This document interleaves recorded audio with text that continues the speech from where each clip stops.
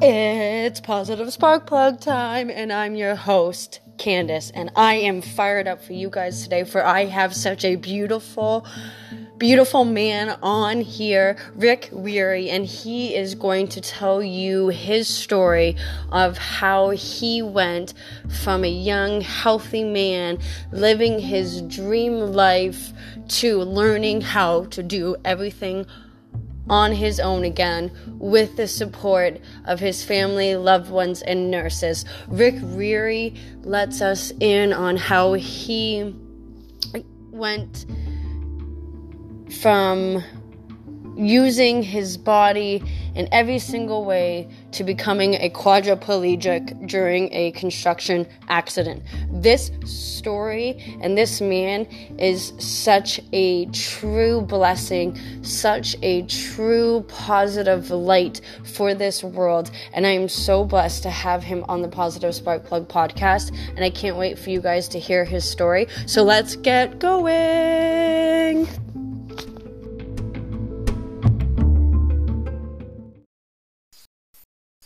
Hello, Rick. How are you? I'm good. I'm excited to have a little conversation with you, Candace. I am so excited to have you on my podcast. I feel very honored to have you reach out to me and want to share your story, for I know it is so inspiring, it is so touching, it is so moving, and it really truly is a story that allows people to understand that if they believe it in their hearts, that they can achieve it and that they can do it. And I'm so excited for my listeners to hear. So thank you. You're welcome. I'm excited. And I must say, so while I was waiting for you to send the link over, I stalked your profile a little bit, and I was inspired because I scrolled down quite a bit and I saw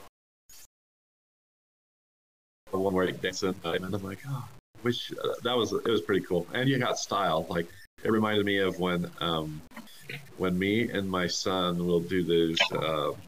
It's called Just Dances. We just play them on YouTube, and we just kind of do our own thing, kind of. But yeah, the world needs more dancing and happiness. Yes, I love dancing. Well, thank you. I appreciate you taking time to scope me out and check the things out, and I'm glad you enjoyed what you saw, and hopefully you moved a little bit when I was dancing. Yeah. My first question for you is, what are your 3 favorite emojis, or the 3 emojis that best describe you, and why? Okay, so the connection went bad for just a second, but I think I got most of it. You said, what's the emojis that best describe you? Yes, your 3 favorite emojis, or the 3 emojis that best describe you, and why? Okay, that's a good question. That caught me off guard there, but so I don't use emojis a lot. I would say when I do, though, I like the 100%. I mean, like you're all in, right? And then Yes. I also like the fist bump, because Yeah. I mean, in the world with, for those of you who don't know, I'm a quadriplegic, so my hands are paralyzed. So I'm always like, hey, give me the fist bump, And then the final one would be like the one where the guy's like his muscles, like a big bicep, flexing his muscles. Yes. So I always like to send those to people just to encourage them, like, you got this, and then so. I love it. You mentioned that you were paraplegic, and I want to get to that story, but I want to ask you a little bit about before the journey. So you were in a construction accident, correct? Yeah. Yep. Yes. Now, what was your life, because it paralyzed you from neck down, correct? Chest down. So I want to know. I can use my hands and arms. I can use my hands and arms, but my hands are paralyzed. Okay. So yeah. So before we get into, the accident and life afterwards, I want to know what your life was like before the accident. Can you explain a little bit? Yeah, so when I broke my neck, I believe, have to do the quick math, but I believe I was 26 years old. And Okay. I was newly married to my wife, Tara, for 1 year, almost to the day when I broke my neck. And I was strong, healthy. I loved sports. I was just kind of like at a new phase in my life and just starting it, like newlyweds, and we were building our own house, and just kind of like a lot of exciting things were happening right, up until that day. Wow. So you guys were in the middle of building a new house? Were you helping like construct it? Yeah. Or so did you have like a team? Me and my wife, we joined this program, and it's for rural communities. It's called self-help housing. It's where you work on your own house in order to build equity. And so, yeah, you get together with a group of like 10 other families, and you're all building your own house. And the goal is to like get your house in this fee. Wow, that's amazing. That is amazing. So was it while building your house that it happened, or were you on a job site when your construction accident happened? So I was actually 2 doors down from my house now. I was working on my friend Zach's house with him late at night. Okay. Was it due to the nighttime? Like, should you guys have not been there? No. I mean, back in the day, we were like young and hustling to get ahead, but we had lights and everything. And I imagine the accident that I had would have happened just the same in the daytime. And I guess I might as well just tell you what happened, because yes, I was just gonna say, I gotta clear that up. I don't want to sound like a klutz, because no, I was just gonna ask. I was just gonna get there. Let's explain a little bit to how it went. Yeah, I mean, I feel like my accident could have happened to like a seasoned vet in the construction field. I was framing up a wall on a floor. You build it on the floor and then you stand it up. And I got to nailing the studs in to the top plate, and I got to the very end of the last stud, and the board had a knot in it. And there's a knot. And so when I nailed that nail into the knot, then they would like hit a weak spot and shot the nail up into the web of my thumb. And so I was tough, and I was with my friend Zach. I'm like, okay, let's just pull it out and keep working. It's like no big deal. And so he did. He pulled it out, but the only thing that caught me off guard is I started to get lightheaded. Okay. My thumb, just kind of seeing what the damage was. I was getting lightheaded, and so I decided to like walk across the house to get a drink.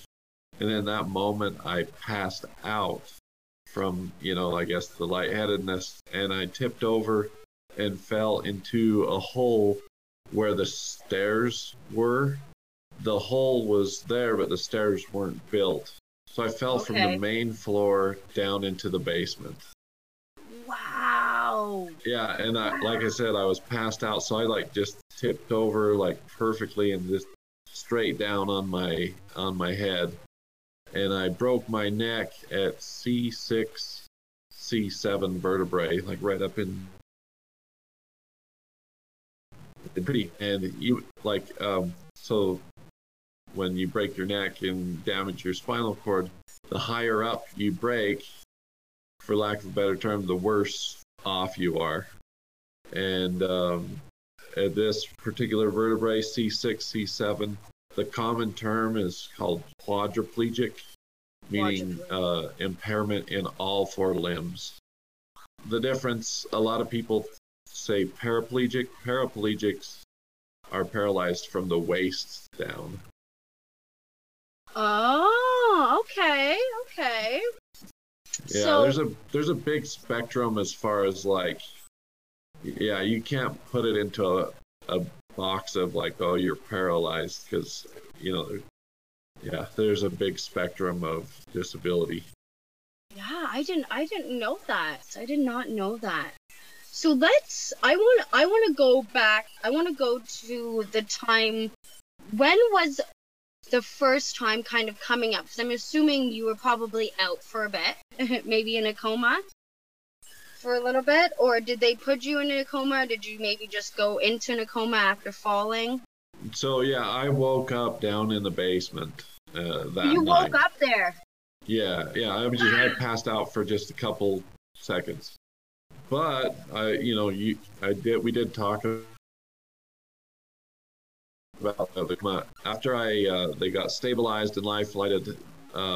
In that morning, I caught pneumonia because I was laying in a puddle of ice water in a cold basement. It also, I had newly paralyzed lungs, so the pneumonia was like it was what was going to kill me. So what they did is they put me on a trachea, where they bypass your mouth and throat, and you're breathing through a hole right here. Okay. Yes.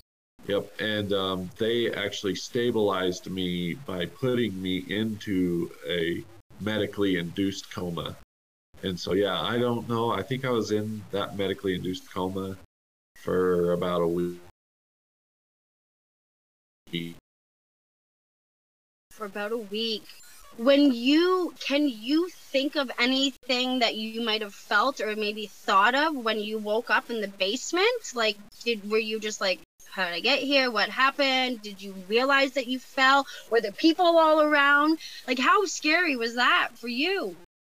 Oh, the time that it most hit me, where I was like, what, oh, this is bad, was when the ambulance was coming, because they had kind of stabilized me, and I didn't even really realize that I had no function right away or anything was wrong until the ambulance. And I remember talking to my friend Zach and saying, dude, I can't feel my legs. What's the matter? And I didn't even think of what would my hands and fingers and arms were impacted also.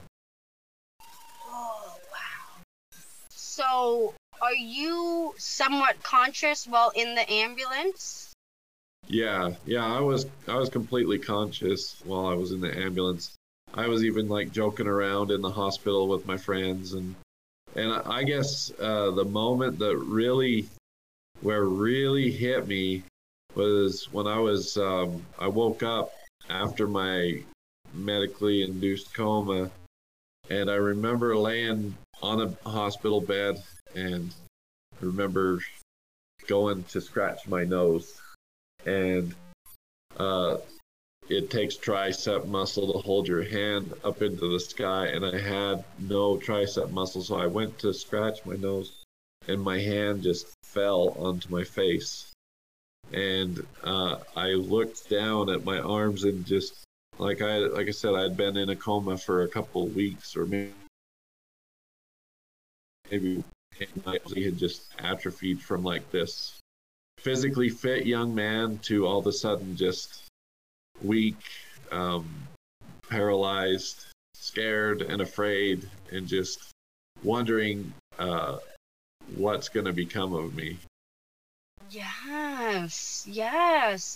Now, there's so many avenues I want to dive into, because for one, it's not just your mindset, right? And it's not just your life of thinking, oh my God, I'm like, now look, like I was young, I'm athletic, now I have to relearn everything. You have a brand new wife. Yeah.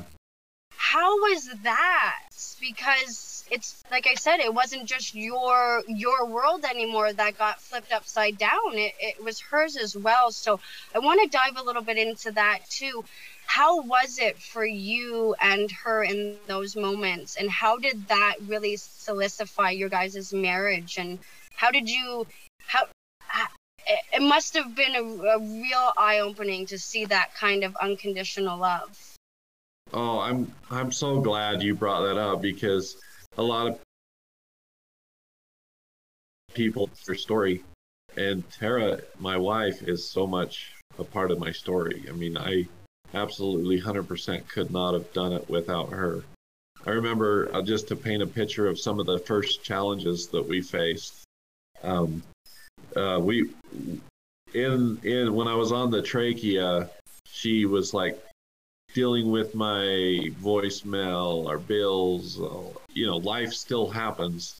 The world doesn't pause for you to figure it out. So she was trying to check my voicemails, and I was on a trachea, and you can't speak with a trachea. Okay. So you have to mouth the digits.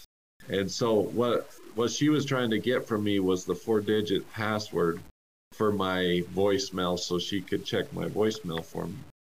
And I had to mouth the words, and it was getting frustrated for me and her. And I was like, and we finally got it. We got the 4-digit code. She checked my password. But just to paint the picture, it isn't my story. She completely supported me through the whole thing. There were doctors and nurses that had, I hate to paint this picture, but there was a nurse that told my wife that, hey, there's no judgment if you leave him. A lot of wives aren't up for this challenge. Yeah. That breaks my heart for her to have said that. But I think the reason why it breaks so much is because of the truth behind it. Yeah. And, for one, I want to give your wife a hug, because that is a strong woman, and that is truly an essence and a true source of love in my books. Because like you said, and like the nurse said, you guys were just a yearly into your marriage. She could have easily been and slid out somewhere, but that is so crazy. I want to talk about patience, because you brought that up a little bit. How did you learn to have patience with yourself, but then also have patience for your wife as she's starting to learn the new you? Because you're learning the new you and she's learning the new you. So how did patience really play a big role in your guys' recovery? Oh, honestly, that is one of my weaknesses, is patience. My wife, she's the patient one. And I want to tell a story, and she'll laugh if she ever listens to this. But so this was a few years back. I started playing a sport called wheelchair rugby, and it's a pretty cool sport because you get to travel all over the country and play tournaments. And we went to our first tournament in Denver, Colorado, and I hadn't flown anywhere before this, and I was just anxiety on a 10 of the level of anxiety. Am I going to miss the bus? Am I going to, the flight? There's so many things running in my head, because I didn't fly a lot before either, and so here we are flying to Denver. We get up the morning of our first game, and my wife's I'm just wheeling out, and she's pushing my other chair, and oh, we'll get breakfast, and I'm just kind of waving to my friends, and my wife's here, packing all my stuff, and she's working hard, right? And I remember my buddy sent me a text hey, the bus is leaving. and we hadn't checked out to the hotel yet. And I was like, I was about to leave her and get on the bus and like, you catch the next bus. And she was like, wait a minute. Just like so trying to just, I was so worried I'd miss something but here she was just taking care of all the details and everything. And I know she was angry with me, but she's got like the most patience in the relationship. So has it rubbed off a little bit on you?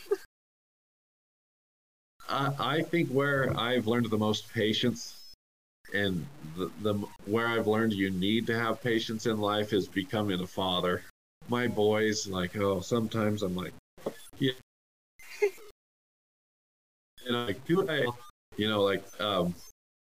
you should watch me and my son Berkeley change. Like I get in my wheelchair, I always get these hairs because I live with my wife, and the hairs wrap around your tire, and so me and my boy Berkeley have to like take the tires off and clean the hair out every once in a while, and it's like a challenge because I'm the one with the brains and I'm teaching him. He's the one that has to do the action with his hands, like to turn a wrench, to pull this pulley, and yeah, patience.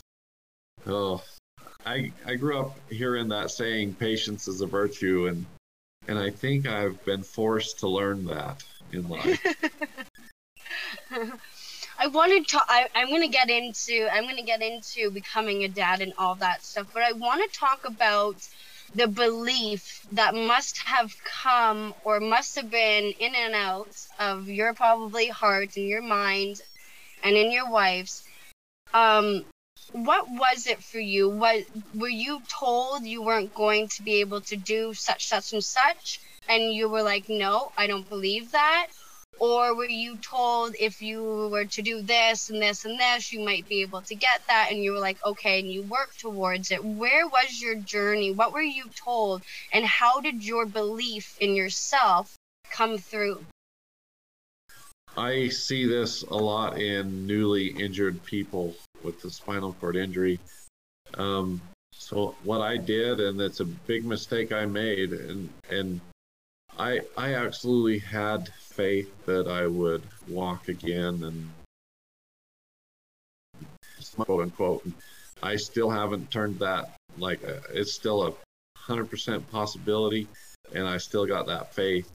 But what I would do is I would turn down opportunities, or I would turn down opportunities to learn because I would tell myself, you're going to get better. You'll do that when you get better. For instance, I'm really embarrassed of like when me and my wife would go out to eat after my accident to like a restaurant. For the first little while, she would like scoop my food up and like hold it up to my mouth. Yep. And regulates back, and I have that ability now, and I feed myself. That sounds funny, but like I didn't learn for the longest time, not because I wasn't up for the challenge, but it was because I told myself, you'll be better soon, and you won't need your hands will heal, you'll be able to pick up your own fork. I want to dive into that. So what did you learn from that? When did you start understanding that you were actually like hindering, I would say, your process of growing and getting better by denying yourself all of these opportunities, or going out for supper with your wife and those connecting moments because of your thoughts, your process, whether it's because you're embarrassed of what people thought when you're out whatever doing, or because you thought, I don't have to do it now, I'll do that when I'm healthy, like you said. Can you go and describe a little bit about that? The things that I noticed in life, like growing up, and it almost like for instance, say a niece or a nephew, and you like all of a sudden look at my nieces and nephews, and they're like teenagers, and the concept of the world doesn't slow down for you to get better. Sorry, my dog barked there, but the world won't slow down for you to get better. We live in a fast-paced world, and we've got to learn to adapt. And like that military saying, adapt and overcome, right? I remember a story I want to tell you, Candace, that really happened. And this was in the hospital in Provo, Utah, where I did my rehabilitation. And what happened is I was kind of depressed and down a little bit in the hospital room, and a nurse came into my room with a calendar and a red marker. And Okay. so she was a really brilliant woman, because she knew that I had to start over, and she wanted me to learn the value. What she did is she said with that calendar in her hand and the red marker, she said, anytime you accomplish something today that you couldn't accomplish yesterday, we're going to write it down on this calendar in red letters, and we will call it a red letter day. And back then, a red letter day was something so small as like being able to wheel my wheelchair 50 yards without having somebody help me. And those were like small accomplishments, but to me, they were like a big deal because I couldn't do them yesterday. Yes. Wow. That is such a good idea. Bless that. Bless that nurse. Bless I know, that yeah. nurse. That Yeah, is such a empowering thing for her to have brought to you and to have done with you. It wasn't just like here. It's just like she was there with you. She helped you. That is so amazing. How have you taken that red letter day and utilized it from that moment moving forward? Because it did start off with just small little things, but how have you used it to really progress and help with your mindset? Because that must have been a huge help.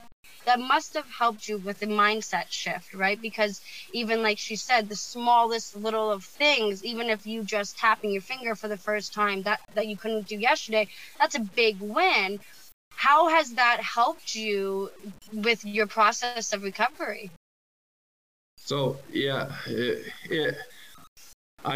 in that hospital room, it helped me for a short period of time. But then I left rehab and went back to, my life, trying to figure out what I'm going to do with it. And I remember being depressed a lot. And I'm going to get a little bit emotional on you, Candace, but this story is so much a part of who I am and what I've become. Like I mentioned, I was really depressed, and my will to live was very low. I wanted an easy out. You know what I mean? I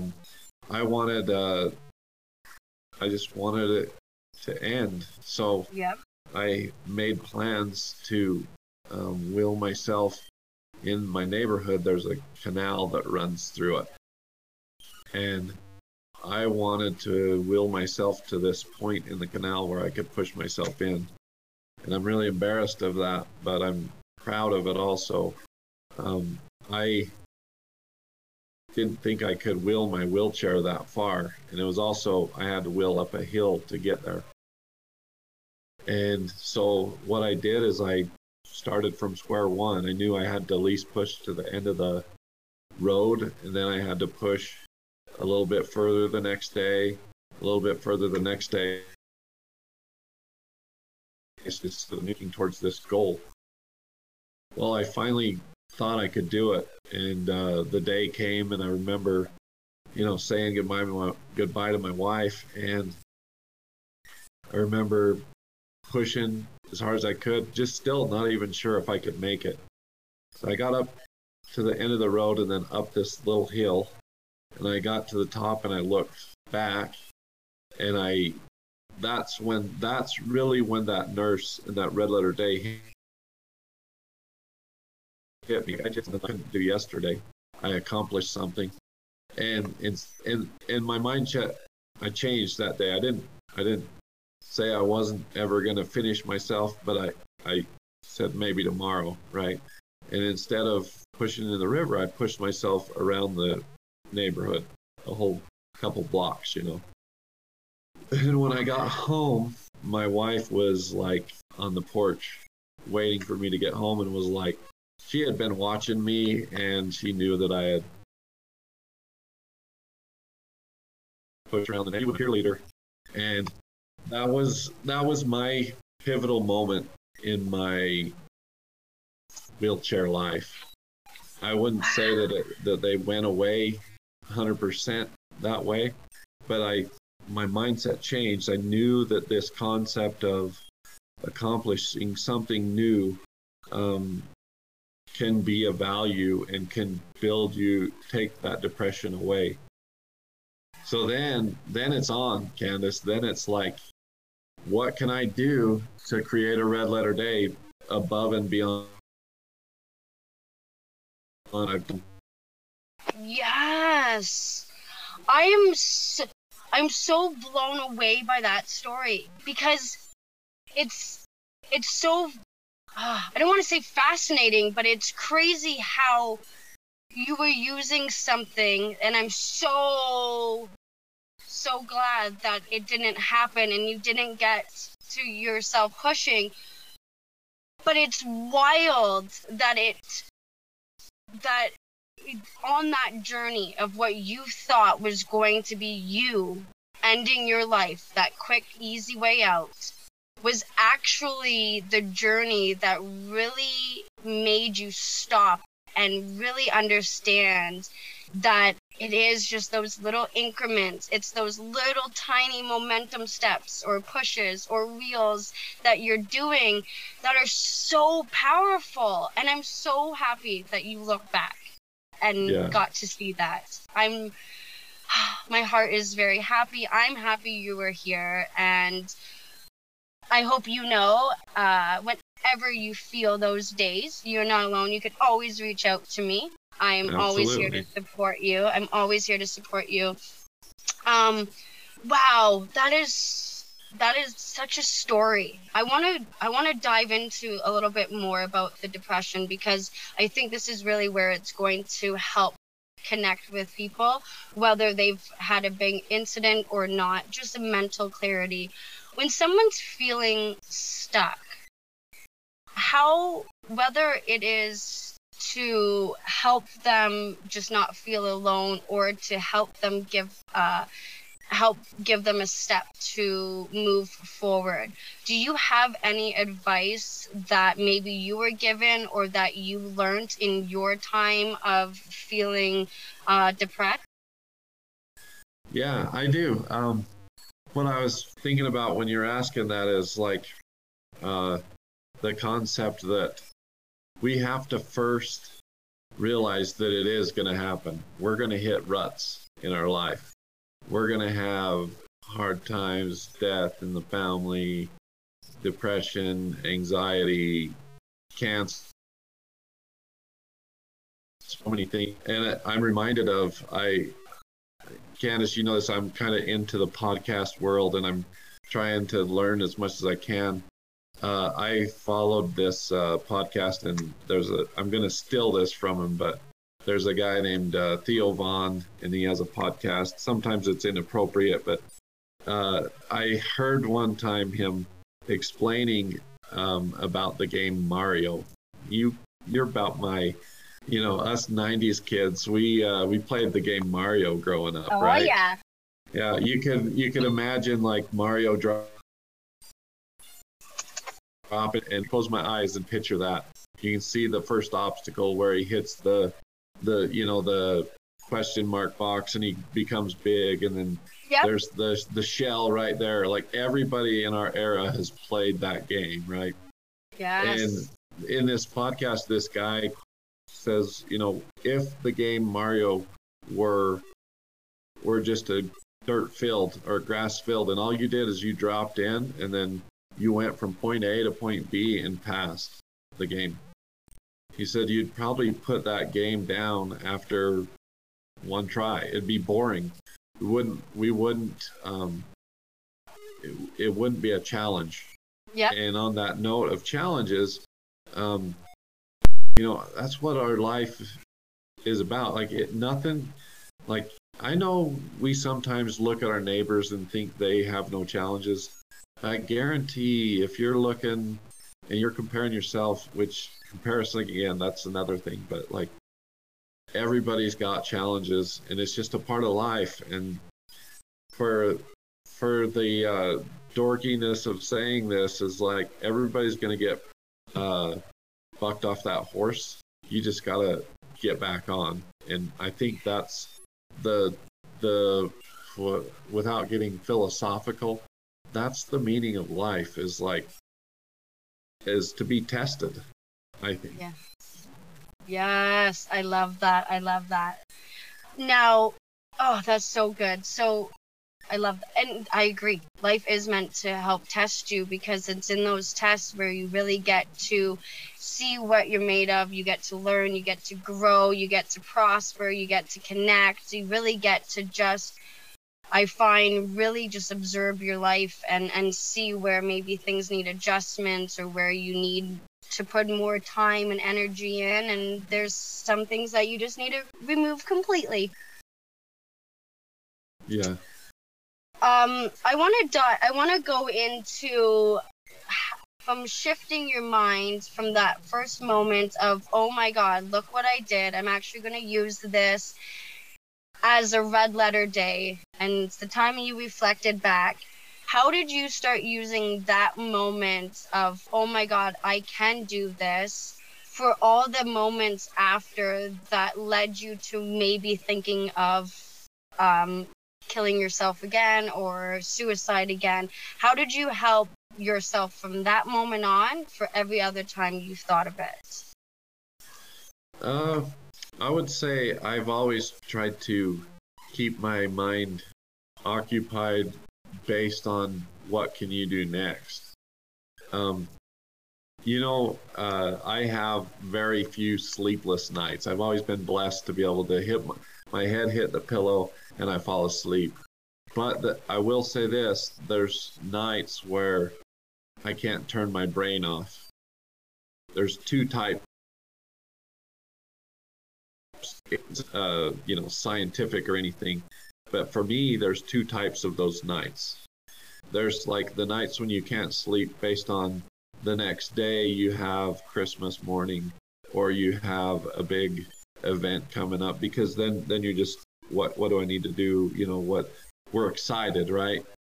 The other type of nights when I can't sleep, I think these are really good because they're nights where I'm like, what can I do to accomplish something new that will, and my mom, I don't know if she'll ever listen to my podcast, but quote unquote, what can I do to make my mama proud of me, you know?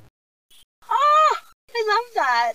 And yeah, in those nights, that's what I'm thinking about, is like, what can I do? What's my next move, you know? Like, and maybe it might be something big, like ride my bike, you know, like 20 miles. Like maybe I'm gonna set a goal to ride my bike in a marathon, you know, and I've got like tons of those goals. But there's also little things like, what can I do better to work on my relationship with my boys, or what can I do better to, you know, work on my relationship with my wife. Yes. So I know as much as we hate those nights when we can't sleep, I think they're valuable because we need to check ourselves often. Like, am I in a rut? Maybe I am. What can I do to get out of that rut? Yes, yes. So within your moments of, oh my God, look what I've done. I'm going to start now focusing on creating more red letter days. Let's get into getting back into like sports and physical movement and becoming a dad, because like you said, life just kept moving on, and you got the learning of, okay, I can't wait until I'm all healed because I don't know when that's going to be. And the healing starts with me doing these little things as I go along. When were you like, I want to get back into a sport again? Oh, right away. Yeah, I was, as soon as I found out about, so I found out about this sport called wheelchair rugby. Okay. And the way I explain it is, it's like chess mixed with bumper cars, because it's very strategic. And if you ever have a chance, there's a documentary out at the documentary is called Murder Ball. That's kind of how it got its fame, the sport. And that was its original name of the sport, was called Murder Ball. They just couldn't get sponsors for a sport called Murder Ball. I don't blame it. I tell myself I've lived 2 lives, and in my previous life I loved the concept of like work hard in sports to get better. And that I want to tell anybody who's in any kind of situation, it doesn't go away. Like I have a hand cycle with the app Strava, and if you know that app, you're a Strava junkie, I guarantee it. That like, let's say you go on a run for 5 miles. What Strava does is it tracks your pace, your miles per hour, your everything. And I do use it for my bike. And it's like, what's really cool is it assesses you now, and it tells you how you are, fast you are. And just like any other sport, you can, if you're here, you can improve to here. And I've always set goals on my bike because it's my form of exercise, and it's also my happy place. Okay. I used to ride my bike an average of like 200-300 miles a summer, and then this last summer I set a new goal, and it's climb. But last year I rode 900 Sorry, miles. It's the climb where? So it my goals climb. I know our internet connection's kind of getting bad, but my goal last summer was 900 miles, and I made it. I rode my bike 900 miles over the summer. Wow, that's a lot of biking.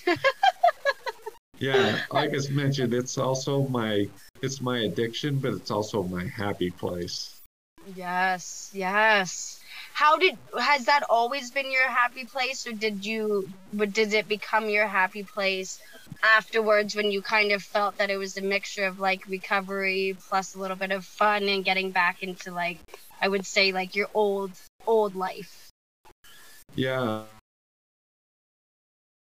I mean, maybe here at just a pedal bike, or, maybe I got one in grade school to ride to school every once in a while. But it's not, what I've learned is it's not the sport, it's the competition.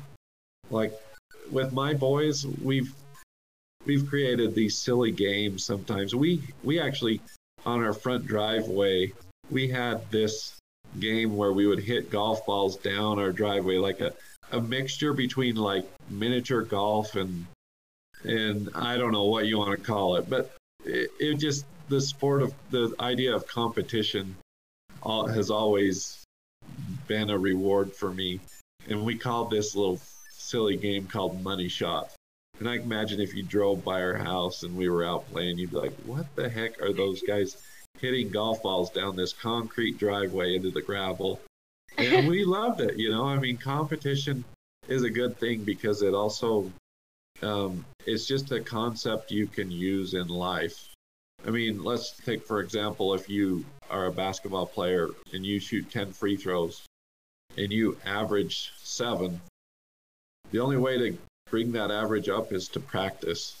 And Yeah. if you can, like, this is what I want to install in my boys, like, they come home and they're frustrated with their math, you know, just use the same concepts you've learned in sports to get better at math. Practice makes perfect. You know, you've got to practice 4 plus 4 to get 8, you know, and you might not, I mean, just repetition and work at it. You can't just expect to go from 4 plus 4 to 4 times 44 to the 4th power without practicing. Yes. Oh, there's so I can just keep going because there's so many avenues I want to talk about. I want to talk about becoming a dad because you had your boys after, correct? Yes. So I want to talk about that journey because, and I'm bringing your wife back into it because to me she's Superwoman and she needs to, her side and her story is also a powerful one in this whole journey, I believe. You were obviously on the mend, things were going good. Have you guys talked about having children before the accident? Was that something you both desired and wanted? Yeah, I mean, I've always, from a kid, I always wanted to pick a wife that I knew would be a good mom for that reason, because not just my religious beliefs, but I believe the family is the unit that we will be together with in heaven. And so yeah, I mean, when I talk to young kids, I say be very selective in the person you date, because all marriage started at dates, you know what I mean? Yeah. And so for my wife and my relationship, I'm pretty proud of how I'm proud of the woman I picked, and the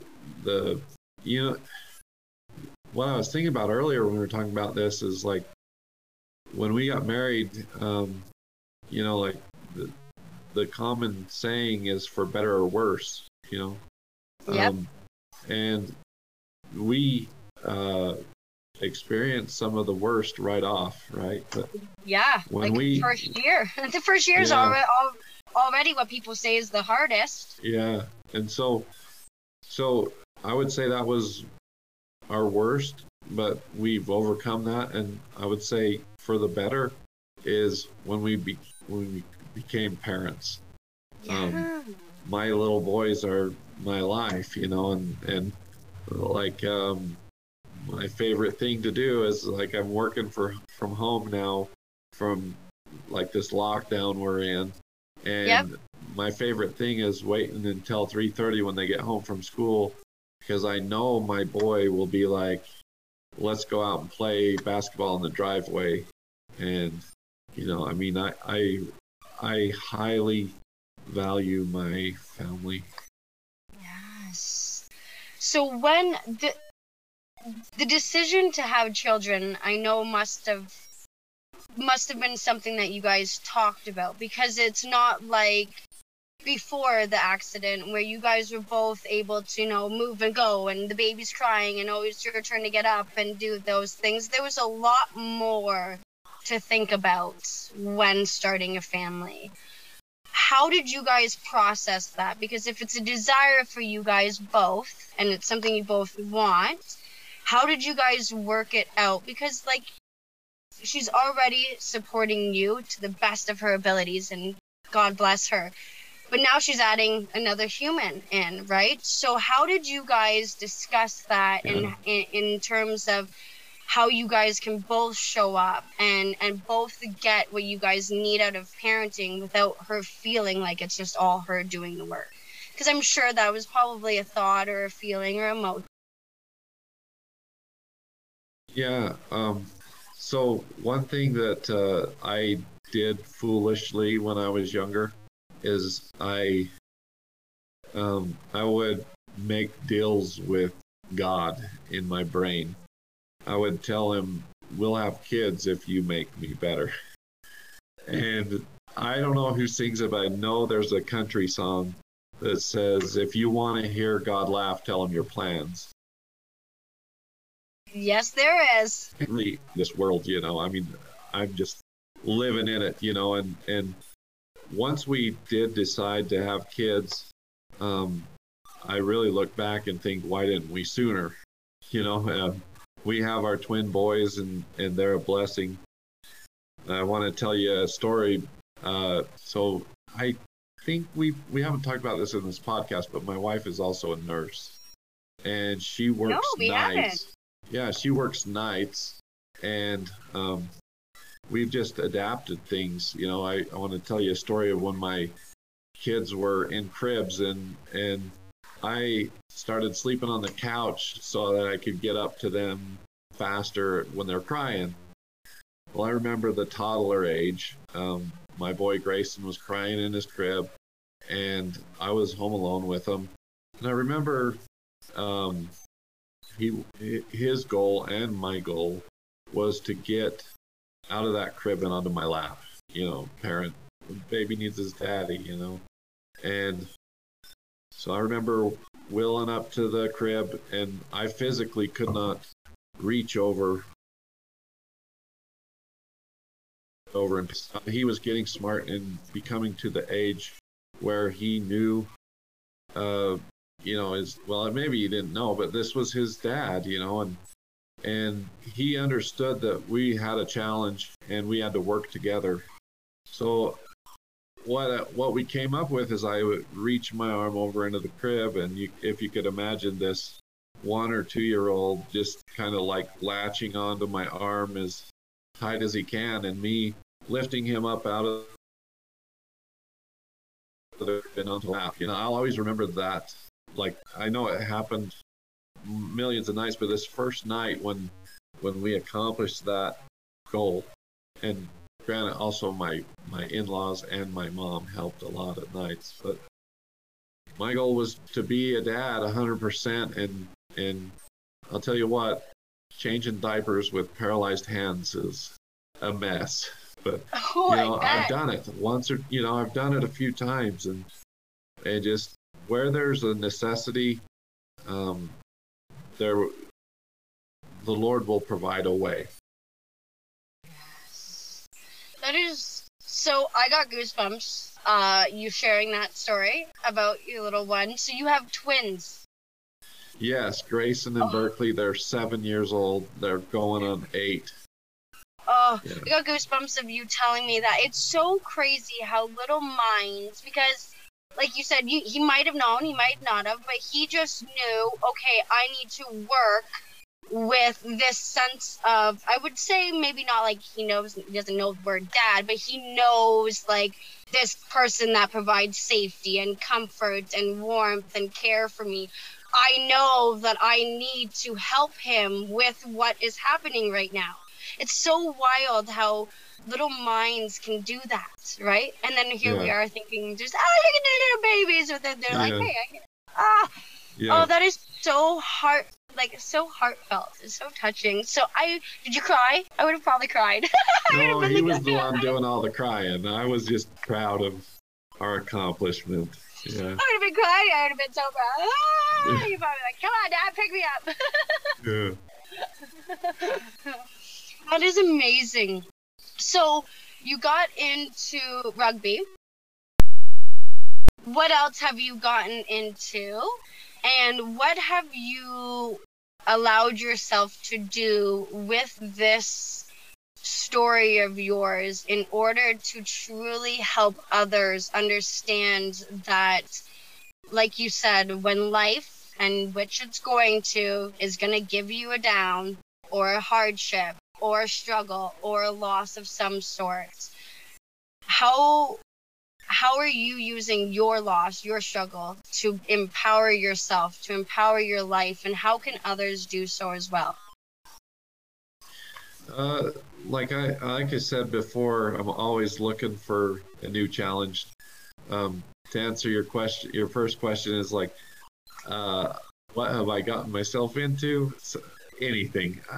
I've learned in life, like people will make offers to you to do this, invite you to do this. And it's really important for me to always say yes to those opportunities. So that path led me down what my friends' interests are. I've hunted. I love hunting now, and it's not because it was like something I grew up doing. It's because my best friend invited me to do that. I have a buddy. His name's Clint, and he's a big time hunter. But it's those relationships that I've gained with him. They didn't happen because the only reason they happened is because I was willing to say yes when he invited me, And on the second part of your question, how have I used those to kind of continue on life, I guess? I would say that's what we all need. And in this world, as far as like social media, and some people put a negative light on this, but I really think it's important for us to share our victories, to brag every once in a while. If you can ride your bike 10 miles, in this world, you see people posting on social media that they're proud of what they accomplished. Cheer them on, I am a firm believer that my story needs to be told.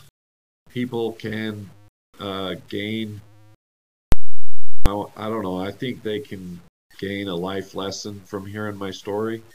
And so that's my newest challenge, is I want to get my story out far and wide to benefit others, whether that be podcasts, whether that be speaking, whether it be my social media. And I also have a dream of one day writing a book to kind of just tell my story, a memoir. I want the first copy signed, please. Sure. Yeah. Please. There's so much I want to dive into. I want to talk about fear, because you've gone through a huge thing. So now I want to ask you, what is your biggest fear? Because for me, it would be like an accident, but you have gone through probably one of like the scariest things already in life, almost losing your life, plus learning to rebuild your life. So now, what would be your biggest fear? Ooh, I don't know. I mean, that's a tough question. I mean, I know what you're asking, but yeah, snakes come to mind. No, I don't like. Love it. I don't like snakes either. But I know you're asking for a deeper answer than snakes. But my biggest fear is falling back into the trap of depression and not being able to find a way to dig out. That is good, and that is deep, and I'm glad that I'm glad that I caught you off guard with that question, because I think now I'm going to have you reflecting a little bit on that, and it will help you hopefully point out if there's any little red flags that you might need to check on. Like you said, check yourself. I want to talk about legacy now, because boy, you have one, and I believe that you're going to leave a huge one, but I want to know, what is your legacy? What would you like to leave behind? Well, I'm going to answer this with a story. I hope I don't please you guys out. No, I love stories, and I'm sure my listeners do too. That's how people connect, I believe. Yeah. So I don't know much.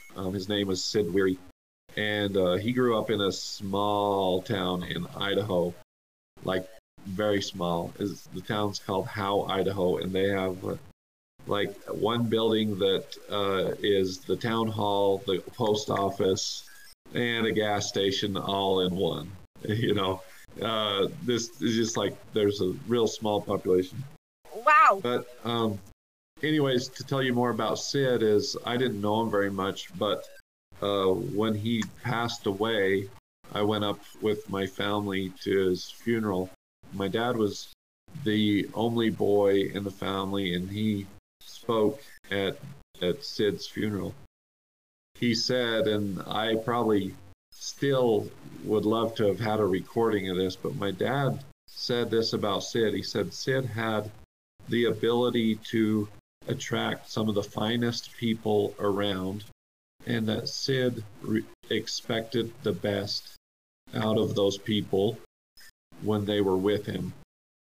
And what my dad did in that conversation, in that speech, was he complimented everyone around there that was at the funeral. They for that moment in my brain, they were checking themselves and saying, hey, I knew Sid, and because I knew Sid, I was a better person. Now that's the goal I want, and I hope I have that trait inherited from my grandpa. There's a quote from Jim Rohns, Candace. It's called, it goes like this. It says, you're an average of the 5 people you spend the most time with. And I believe that. I believe we start acting like the people we are around. And what my goal is when you talk about legacy, and I don't get me wrong, I'm not perfect at this, and I've got shortcomings just like everyone else. The goal to bring us up, we know how the law of averages work.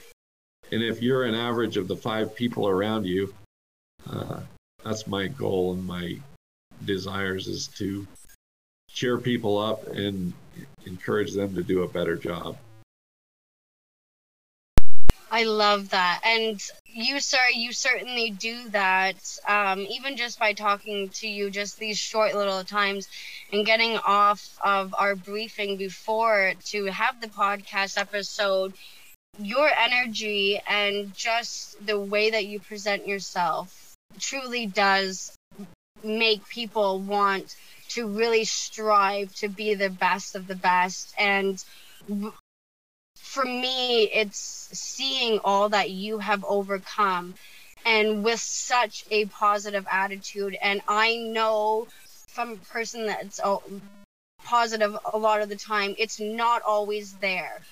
But I do want to say that your drive to want to show up positive, and when you are having, I would say, negative days, the fact that you show up even in those days and you try your best to have a red letter day in whatever way possible makes the world a better place and makes everybody else strive to have those red letter days. Because I've always, since that time you said that, I was like, I need more red letter days. Like, I don't think I don't push myself enough to have red letter days. I've gotten complacent. I've gotten comfortable with just how I've lived, and you make me want to have red letter days.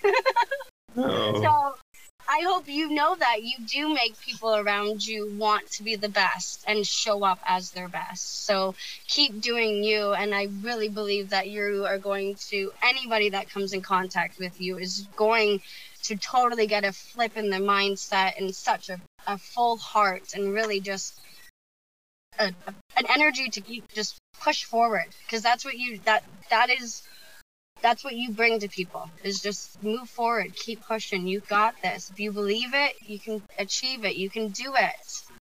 I love it. I love it. So I just have a couple more questions for you.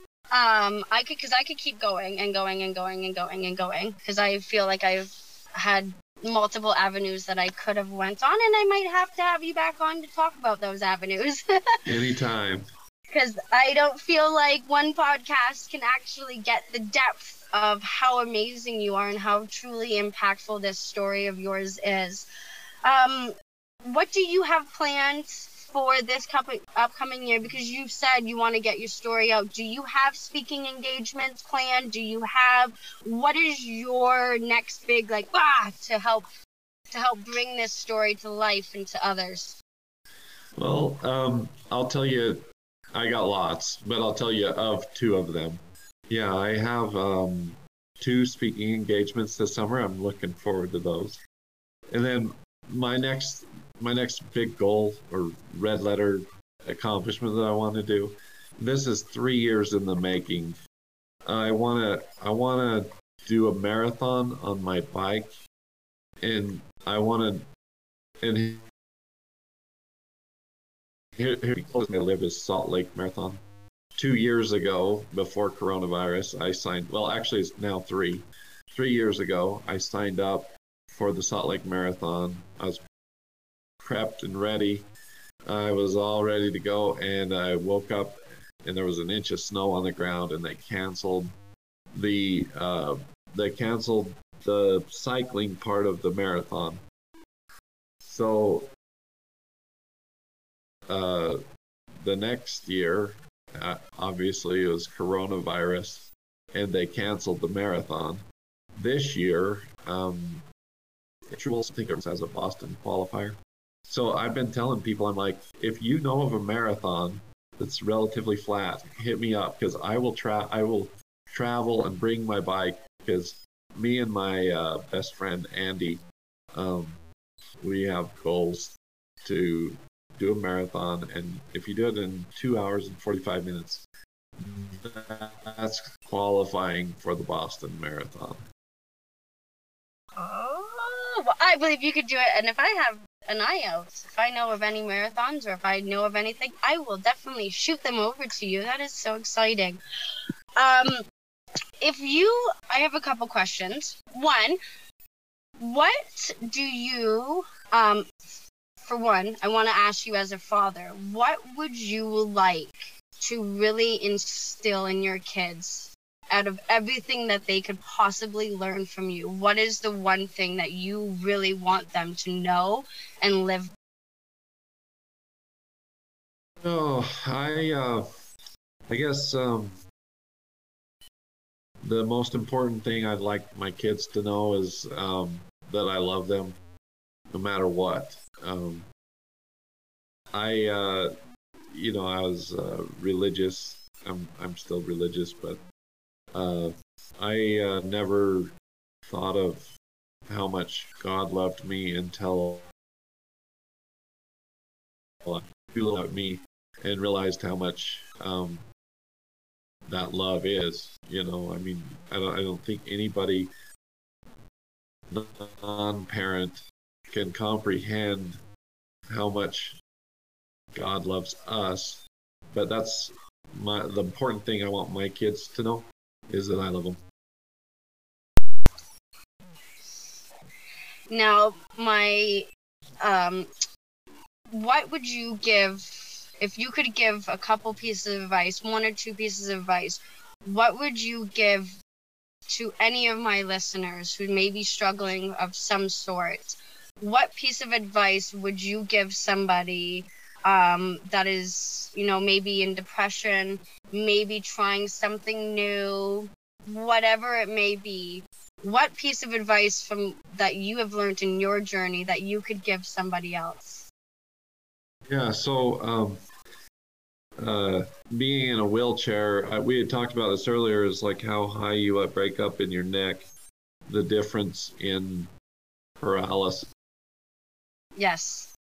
That's also a function you'll have in life. It's really hard for a person in a wheelchair to not compare themselves to what the next person in a wheelchair can do and can't. And that's my advice, is for you to not compare yourself to your neighbor. You know that quote from Theodore Roosevelt, comparison is a thief of joy. Yes. And I believe that. And I think the only person you should compare yourself to is yourself yesterday. Don't compare yourself to your neighbor. Compare yourself to yesterday's you. Yes. I love that. That is honestly one of the best pieces of advice, and it's one of the pieces of advice that I truly try and give others is really, because like you said, it robs you of every single piece of joy that you could have. Like, you're like, oh, look at what I did. Oh. It's like you're just legit handing it to them. There you go. Yeah, Take and it. we're reminded of it every day.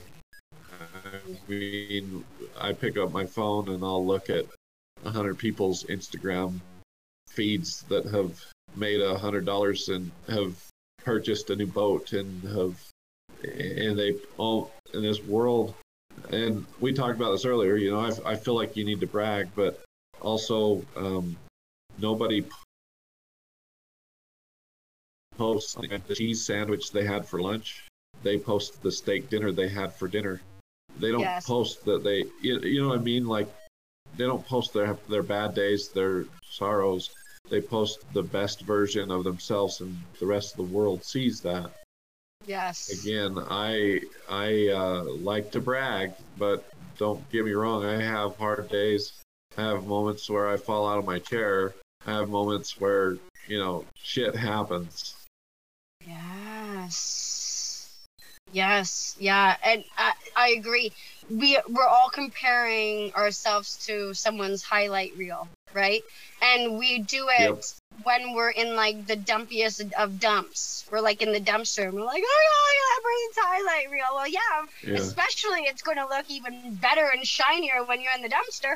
Like, of course it's going to look better and feel better, right? And that's where, like, the grass isn't always greener on the other side. It's green where you water it, and I love that saying. It is. It's where you water the grass that is going to be the greenest. And it's no matter what, if someone else is watering their grass, you can go on it. But if you are not watering that grass, you're going to make whatever grass you're standing on go brown, right? Yeah. Like, you're going to kill the grass anyway. So it's a matter of watering the grass and wanting to water it and being there and being present. I love that. I just have a couple more questions for you. One, where can my listeners find you? Where can they get any of your stuff? Where can they reach you? Any of that kind of things. Yeah, so I now I have a LinkedIn. I have an Instagram. My Instagram handle is Rick from Row.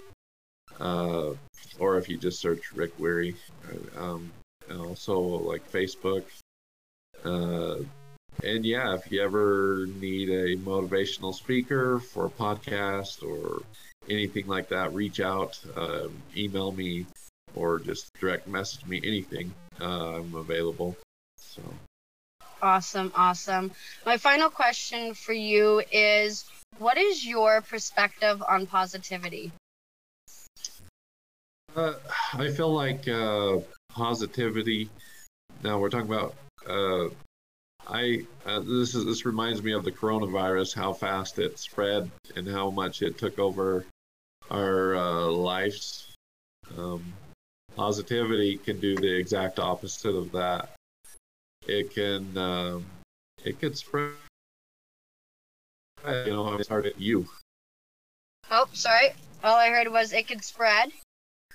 And it starts with you. You know, I mean, like, positivity can spread just as fast as negativity. Yes. If you're spreading negativity, you're going to get the coronavirus again. I love it. Yep. Yes. I like that. Well, Rick, once again, thank you so much for taking the time to come on my podcast. I truly, truly appreciate you and sharing your story. But most importantly, I do want to just say thank you again for all that you do. you sharing your story, you being such a light, because you are honestly making the world a better place by being so authentic and real with who you are and showing up and owning your story, even the darkest times. And I want to say I'm so happy that you're here and that, you know, life led you down a different path and allowed you to reflect. Keep doing what you're doing, because the world needs you. Oh, thanks, Candace.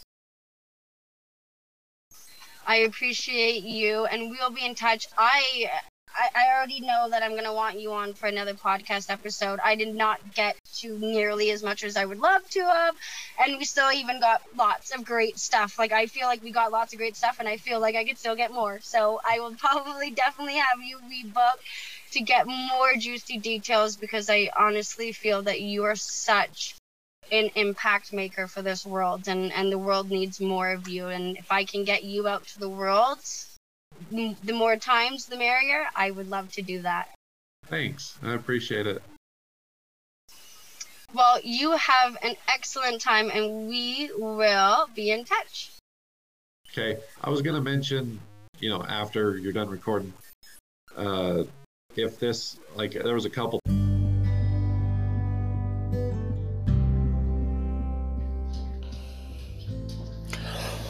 Wow. Wasn't that just phenomenal? Man, I was laughing, I was crying. That man is just such a wholehearted light to this world, and I'm so blessed to be connected with Rick. If you guys like this episode, please let us know by tagging us in the socials. On Instagram, it is at Rick from Row and at Sparkplug Wellness, and Facebook, it's Candace Axford and Rick Weary. Let us know what you guys think. Also, please rate and review the podcast. It truly does get the value of my guest out to more listeners, and it lets me know that I am on the right track to providing you guys with what you guys want to hear and what you guys enjoy listening to. Once again, I appreciate you guys listening in, tuning in. It is great. It is honestly something that I'm so grateful for. So thank you. It is now time to go out and do something positive and be positive.